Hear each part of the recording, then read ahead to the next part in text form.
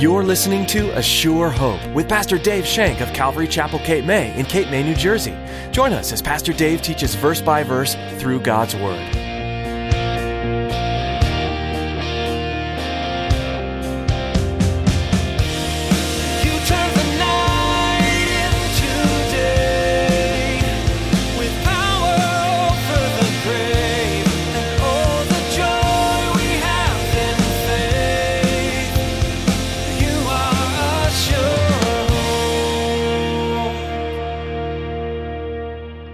This is where the battlefield is. Satan battles you in your mind.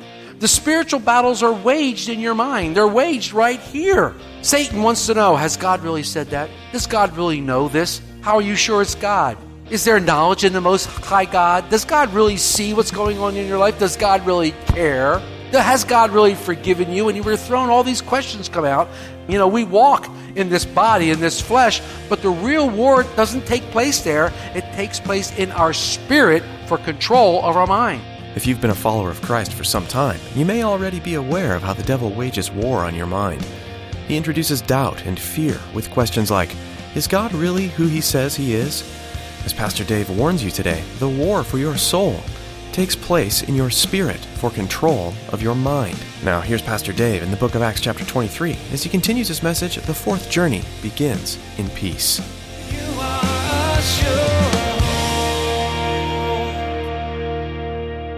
I don't believe Paul was anxious a bit because he knew what Jesus had told him. He was confident in that. He was thinking about that. He had peace. Paul trusted in Christ to see him through what was going on him. If you've saved that 2 Corinthians spot, 2 Corinthians 4, why don't you turn there for a minute? In 2 Corinthians 4, beginning in verse 7 through 15, Paul describes what sounds like to be a hurricane. He says, but we have this treasure in earthen vessels, that the excellence of the power may be of God and not us. We are hard pressed on every side, but yet we're not crushed. We are perplexed, but not in despair. Persecuted, but not forsaken. Struck down, but not destroyed. Always carrying about in the body the dying of the Lord Jesus, and the life of Jesus also may be manifested in our body. For we who live are always delivered to death for Jesus' sake, that the life of Jesus also may be manifested in our mortal flesh. So then death is working in us, but life in you.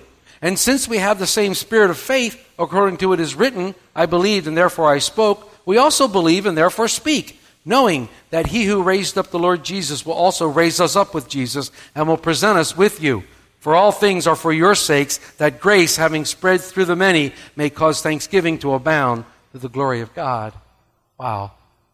Paul knew what it meant to be perplexed. He knew what it meant to be hard-pressed. He knew what it meant to be forsaken, to be persecuted. But none of these things moved him. None of these things caused him any worry. He was not anxious. Paul did not have anxiety because he trusted fully in the Lord Jesus Christ. And he knew that whatever happened was the Lord's will, and everything was going to happen according to his purpose.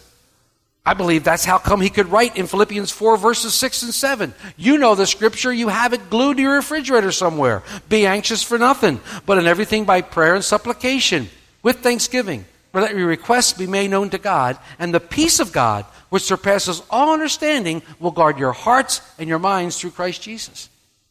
What a wonderful verse. And we go around and we say that verse over and over again, and we tell somebody, oh, be anxious for nothing. But do you live that verse? And I have to stand before you and say, there are times when I do and there are times when I don't. And unfortunately, sometimes it seems like the times that I don't live that verse are more than the times that I do. And I have to be honest with you. But what was Paul saying to the Philippians here? He is saying that worry, anxiety, is the greatest thief of our joy. It's the greatest thief of our joy, and it steals us, because Paul had spent the entire letter to the Philippian church describing what is joy, because Philippians is called the epistle of joy. And he's describing this joy that we have in the Lord. Rejoice in the Lord always. Again, I say rejoice. This beautiful thing. And we went through Philippians. Paul was telling them, rejoice in the Lord. But it's just not enough for us, however, to tell ourselves, quit worrying. I don't care how many times you listen to Bobby Farron, don't worry, be happy. It don't work. You can tell yourself that millions of times. Don't worry, be happy. Oh, yeah, don't worry, be happy. It just doesn't seem to work. It doesn't seem to work because we need to capture it like the thief. Worry's an inside job. Worry's something that's happening on the inside, and it takes more than good intentions to get the victory. And we all have great intentions. Don't worry, be happy. What, me worry? I read mad. How to throw that in. If we're to conquer worry and experience this secure mind that we have in Christ Jesus, I believe that this is the secure mind that Paul had on the way to Caesarea. But we must meet the conditions of the Lord that he has laid out for us. We must pray. We must present our supplications before the Lord with thanksgiving. Those are the antidote here. We must be thankful and confident that knowing that God hears our prayers and will answer us according to his will and to his purpose. This should give us security. I believe Paul had this security on his way to Caesarea, on that long, lonesome ride. I believe he had this security. We should have this secure mind, and this secure mind that we have in Jesus Christ is the antidote for worry. It's the antidote for anxiousness. Be anxious for nothing. Sometimes in my life, I'm anxious for everything. It doesn't matter what it is. I'm anxious about it. He says, be anxious for nothing. But let your requests be known to God, and his peace, the peace of God, it surpasses all understanding. Look what it's going to do for you. It's going to guard your heart, and it's going to guard your mind. It's going to guard wrong thinking and wrong feeling. It's going to guard that. I liken God's peace to this. It's a soldier standing guard and protecting your heart and your mind. God's peace is a soldier standing, protecting your heart and your mind. What is it protecting it from? It's protecting it from anxiety and worry. You know, here Paul was surrounded by soldiers, 470 of them on the way to Antipatris. But Paul was confident because he knew and he was infused with the soldier of God, Jesus Christ. Paul had the one who mattered, not the 470. He had the one that mattered. See, having the peace of God involves both the heart and the mind, like I said. Look what the prophet Isaiah said in Isaiah 26, verses 3 and 4. You, talking to the Lord, will keep him in perfect peace, whose mind is stayed on you because he trusts in you. Trust in the Lord forever, for in Yah, the Lord, is everlasting strength. Trust in the Lord. I don't have the peace when I'm involved in wrong thinking, and that's what happens to me. It happens to me in the middle of the night. I get involved in wrong thinking. I start thinking about the wrong thing, the what-ifs. Wrong thinkings lead to wrong feeling. And before long, my heart and my mind are pulled apart, and I'm strangled with worry. I'm strangled with worry. We must realize that our thoughts are real and powerful. Even though they can't be seen, weighed, or measured, our thoughts are powerful. Very powerful. What did Paul tell the church of Corinth to do with their thoughts? 2 Corinthians 10:5. Bring every thought into captivity to the obedience of Christ. Bring the thought into captivity of Christ. When that thought starts to come in, you bring it into the captivity of Christ. Christ paid for that sin. Christ paid for that. Christ died for that. I'm in Christ. I'm Christ. I'm his child. I'm God's child. The king's kid. When we think of bringing the thoughts into captivity, we think of a battlefield where one force overtakes the other and captures them. And that's what's happening. Now the area of the battlefield is the imagination of man and his thoughts. This is where the battlefield is, guys. This is where the battlefield is. Satan battles you in your mind. The spiritual battles are waged in your mind. They're waged right here. Satan wants to know, has God really said that? Does God really know this? How are you sure it's God? Is there knowledge in the Most High God? Does God really see what's going on in your life? Does God really care? Has God really forgiven you? And you were thrown, all these questions come out. You know, we walk in this body, in this flesh, but the real war doesn't take place there. It takes place in our spirit for control of our mind. It takes place in our spirit. It's a spiritual battle for the control of my mind. If I have the mind of the flesh, guess what? I'm going to reap corruption. If I have the mind of the Spirit, guess what? I'm going to reap life and joy and peace of the Holy Spirit. The battle is in the mind, and Satan wants to captivate your mind. Look at the world around us. There are so many tools that Satan has to use to captivate our mind and plant things in our mind that would take you away from the Lord. Look at the abundance and the availability of pornography. Look at the abundance and the availability of all these things on TV that constantly come before your eyes and smash your head. Look at them. See, he's working overtime to bring things to capture your mind. He's working overtime to bring things that would capture your mind and keep you prisoner, keep you away from Christ. We've got to stand strong in what we know and what we believe. We've got to stand strong in the strength and the power of the Holy Spirit against these onslaughts. Satan will always be throwing these things at us, always be coming at you. We've got to stand strong when we find ourselves being pulled away. When we find things being pulled away. You know, I have two great weapons against pornography that I can think of. The first greatest weapon I have is my relationship with Jesus Christ. But I, as a man, have a built-in weapon. Can I show it to you? That's my greatest weapon. That's the greatest weapon I have. Don't look. Close your eyes.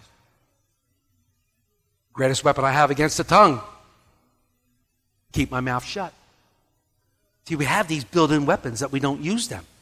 Paul wants you to have this secure mind. Paul had this secure mind. He was free from worry. He was free from anxiety.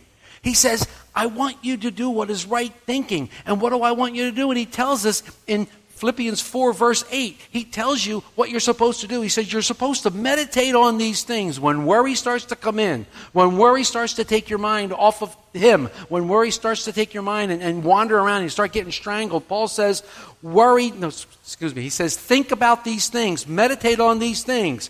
What things? Whatever things are true, whatever things are noble, whatever things are just, whatever things are pure, whatever things are lovely, whatever things are of good report, if there's any virtue, if anything is praiseworthy, meditate on these things. We see the beautiful characteristics of God right here. Beautiful characteristics of God that we're going to meditate on. And they can be found in the person of Jesus Christ. Paul says, meditate on Christ. Meditate on these things. Meditating means to dwell upon. It means to think about it over and over and over and let those thoughts fill your mind. Those thoughts will fill your mind and will drive out the other thoughts. Those thoughts will fill your mind and give you peace. And remember, we said meditating is like the cow chewing its cud. Real slowly sitting there and jawing up, enjoying every single piece of juice that's in there. That's what we do with the Word of God. And that's where we find these things. We look at it, we read it, and we read it slowly, and we meditate on it, and let it to consume our body, and we enjoy it, and we love it. Taste and see that the Lord is good. Taste and see that He's good. Meditate on these things. If you want to conquer worry, if you want to experience this secure mind, we have to meet the conditions that God laid down for us. So as we meditate on those things, our hearts and minds become one with Jesus Christ. And when your hearts or mind are one with Jesus Christ, I can guarantee your actions will follow. Your actions will follow. Your actions will follow your heart and your mind. You cannot be meditating on these things. You cannot be fully meditating on the Word of God and have your actions match. It doesn't work that way. In verse 9 of the same chapter, chapter 4 of Philippians, Paul says, the things which you learned and received and heard and saw in me, these do, and the God of peace will be with you. Paul's our example. He's just been through the first part of the hurricane. He's just been through a storm of all sorts, all to the point of death. And here he is on some slow horse on his way to Caesarea, sitting there. Nothing but time to think. Nothing but time to get anxious. Nothing but time to worry. But he doesn't worry. He was holding on to the tight promises of Christ because he was meditating on Christ. He would see Rome. He knew it. Christ told him. He would testify of Jesus. He knew it. Christ told him. He knew that would happen. He didn't know how he would get there. He didn't know when he would get there. But that wasn't his problem. That's what I love about this. It wasn't his problem. It wasn't his problem. People say to me, well, Dave, aren't you worried about attendance at the church? Well, sure, as a pastor, I'm worried about attendance at the church, but it's not my problem. What do you mean it's not your problem? You're the pastor. Well, read Acts 2:47. Acts 2:47, and the Lord added to the church daily those who would be saved. Takes all the pressure off me. It's his job, not my job. Paul's the example of this mindset. The secure mindset. His heart and his mind are stayed on Christ. His heart and his mind know Christ to the point of just loving every minute of it. But the peace of God takes us even further. It takes us even further into his blessings. When I say the peace of God and you have the peace of God, it doesn't mean you will be absent from outside trials. Doesn't mean the hurricane won't come. I can guarantee the hurricane will come. I can't stand up here and promise you a rose garden. I can't stand up here and promise you a wonderful life free from trial, free from error, free from problems if you accept Jesus Christ. That would be wrong of me, and it's not scriptural. I can't do it. Sorry. In fact, I can promise you problems. Christ said in this world you will have tribulation. He didn't say in this world you might have a little problem here and there. No, he said in this world you will have tribulations. Well, I can promise you. But I believe this is what Paul was experiencing on his way to Caesarea. I believe he was experiencing this peace of God. And I believe it was driving the soldiers crazy. It was driving them crazy because they couldn't see the anxiety in him. And he was just clapping along, and he probably even spoke about Jesus every now and then. You ride by him. I'm not going to ride by that guy. All he talks about is this Christ character. You ride by him. I can see him switching off back and forth, trying to ride next to Paul, 37 miles. Back in those days, how long did it take? I bet it took a long time. But it took a good day, a good long day to go 37 miles on horseback. No, it's your turn to sit next to Paul. I sat with them last hour. You sit with them. Because he's probably always talking about Christ. He's always talking about the Lord. I told you to turn to Daniel 6 because we see another great illustration of this exact thing that I'm talking about in Daniel 6. Daniel 6 gives us a wonderful illustration of what we're talking about. The king announces that nobody can pray to anyone except the king. As soon as Daniel hears this, he goes up to his room, opens up the windows, and starts praying to the Lord. And he does this 3 times a day. You can see that in verses 1 through 10. As soon as the king announces that nobody can pray to anybody but him, Daniel goes up to his room and continues to pray 3 times a day. Note how Daniel prayed. In verse 10 of chapter 6, it says, he prayed and gave thanks before God. Prayer with thanksgiving. He prayed and gave thanks before God. Verse 11, he made supplication. So here we have the formula, the antidote to this worry and this fear. Prayer, thanksgiving with supplication, with thanksgiving. It's right here. We have this beautiful picture. What was the result of all this? He had peace in the midst of difficulty. He was serving his God and nothing could move him. You know the rest of the story. Somebody finds out. There's always a rat. There's always somebody sneaking around. There's always somebody sneaking around, looking around the corner going, yeah. There's always somebody, right?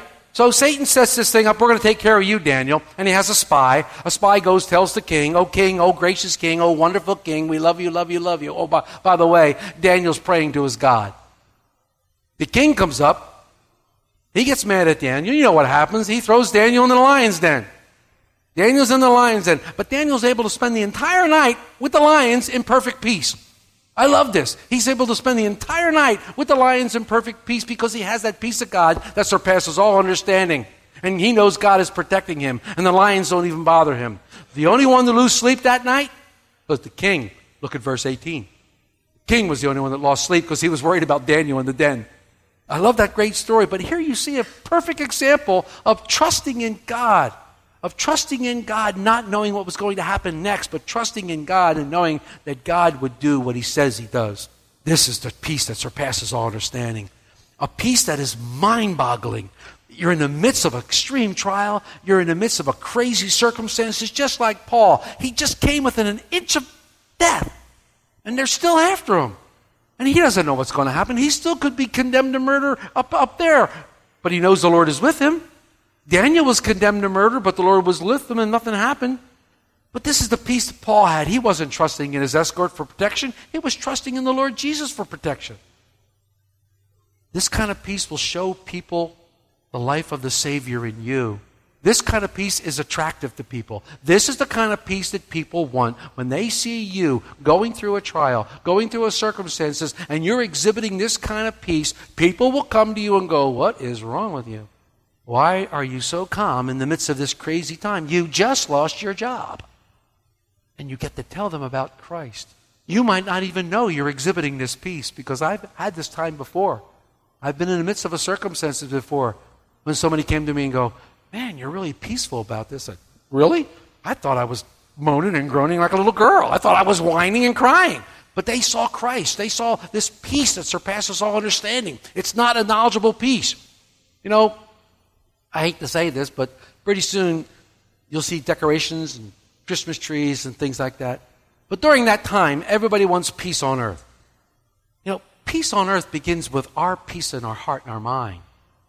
If everybody had the love of Jesus Christ and the peace of God within them, the world would truly have peace. It would be truly a wonderful time.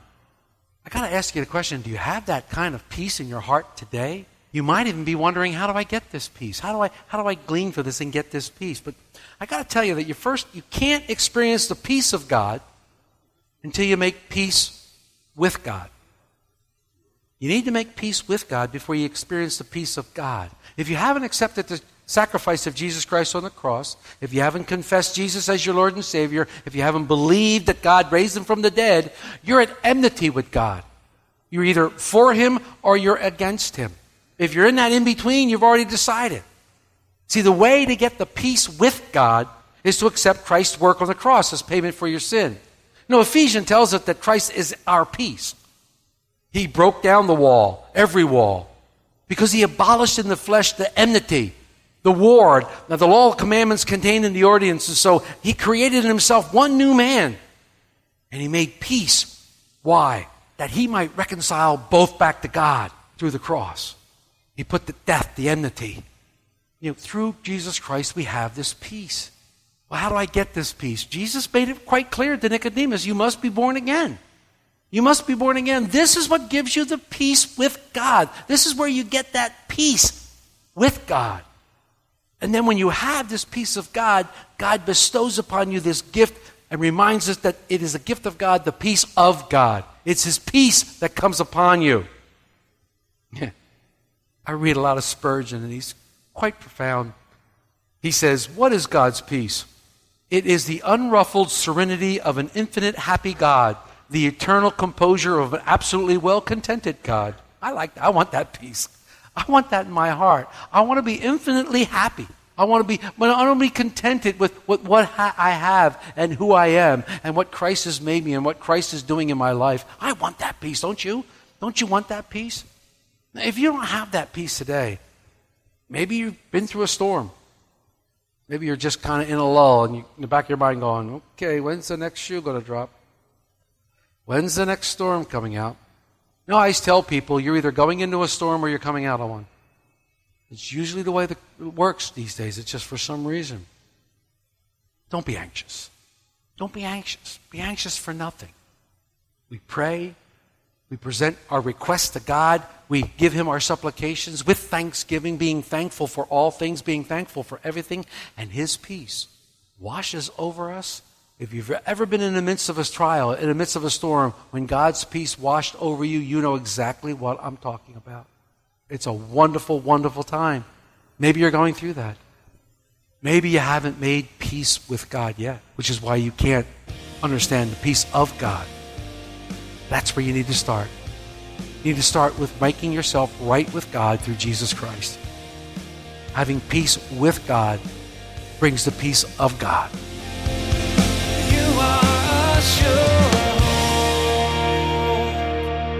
Our time with you is running short for today's edition of A Sure Hope. Pastor Dave will continue this journey through the book of Acts when you join us next time. But for now, you can listen to this teaching and others from this series online at ASureHopeRadio.com. We'd encourage you to download these messages so they are available wherever you are. We know how busy life can get, but there's always a time to pause, even if only for a few minutes. Those short breaks could be filled with the study of God's Word and the uncovering of treasures from its verses. You can also subscribe to our podcast on iTunes, gaining access to the latest messages as soon as they're posted. Find out more at ASureHopeRadio.com. If you're looking for a church family and happen to be in the Cape May area, we'd love to have you come join us for a time of worship and Bible study. Calvary Chapel Cape May meets weekly on Sundays at 10 a.m. And we offer nursery and Sunday school where your children will be well cared for as they learn about the love of Jesus. Give us a call for more information. Our number is 609-884-5821. Again, that's 609-884-5821. Thanks for listening to today's message from the book of Acts. We pray you continue to be blessed as you study the Word and that you'll discover Jesus working in your life. Pastor Dave will be back soon for another in-depth look at this New Testament book right here on A Sure Hope.